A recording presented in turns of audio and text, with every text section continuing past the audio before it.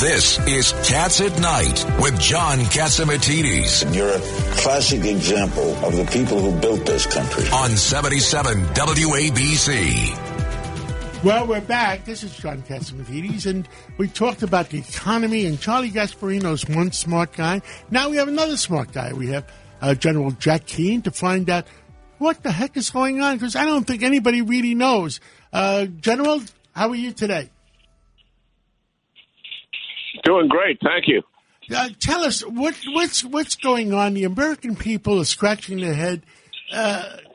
Where is Putin? What does he want to do? Just give us an update. Sure. Well, Putin has made significant adjustments, obviously, given up his main effort, which was to capture the capital of Kyiv and topple the government. And all of that has failed miserably. I mean, not only has Ukrainian forces taken some of the suburban towns around the capital city, but as a result of that and the sheer destruction of so many units in taking the capital city, so many Russian units, they have just literally pulled out. And they're pulling out of Chernihiv, which is another city in the north closer to the Russian border. And they're still bombarding Kharkiv, which is the second largest city, but they're not going to be able to take that city either. So what the Russians have done is change their focus to the south and to the east. And what they're trying to do is take all of the Donbass region, where the two breakaway provinces were. This is something that they failed to do in 2014 with the Ukrainians, and they wrote that in a lesson learned that they didn't have enough conventional forces to deal with it. So they want the Donbass region, and the reason for that, John, is they claim it's because that's where the Russian-speaking minorities are, but that's rubbish. What it really is, that's where 90% of the natural gas and oil reserves are in Ukraine. So it's all about money. Interested. It's all about money. It is. And then what he wants is he's obviously laying siege to Mariupol, which is on the very western side of the Donbass region. And he wants to take as much of the southern coast of Ukraine as he can.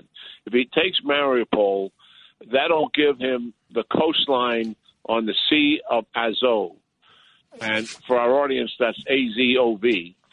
And then his intent would be to push west to take Odessa, which is the most major port that Ukraine has on the Black Sea.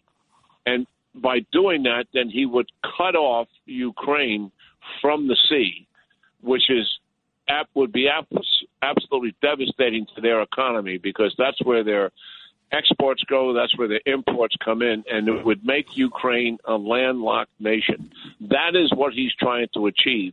Frankly, I don't think he'll be able to do it, John, because he's struggled so much with the Ukraine military, and some of the reinforcements that he's bringing in haven't done well. I mean, they're still repelling them in the Donbass region.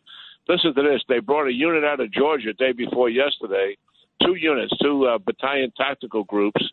They committed them to the fight against the Ukrainians in the Donbass region.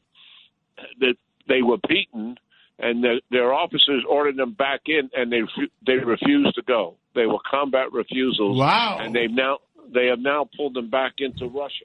Wow! So they are going to have trouble accomplishing even this objective. But right now, so our audience understands, the Russians own more territory in the south than they did prior to the invasion in February 24th. And any amount of territory that Putin takes, even though it's not the whole country, if he's able to gain control of the south, that still would be a victory for him. And what the Ukrainians are trying to do, and I totally agree with this, they have made up their minds that they want to drive the Russians out of their country. And they want to go on a counteroffensive to drive them out of the south. And they are going to need advanced weapons to do that. And that is the plea that Zelensky is making. Long-range and mid-range air defense. He needs the MiGs and combat aircraft to support his ground attack. Is he getting any? Is he getting any?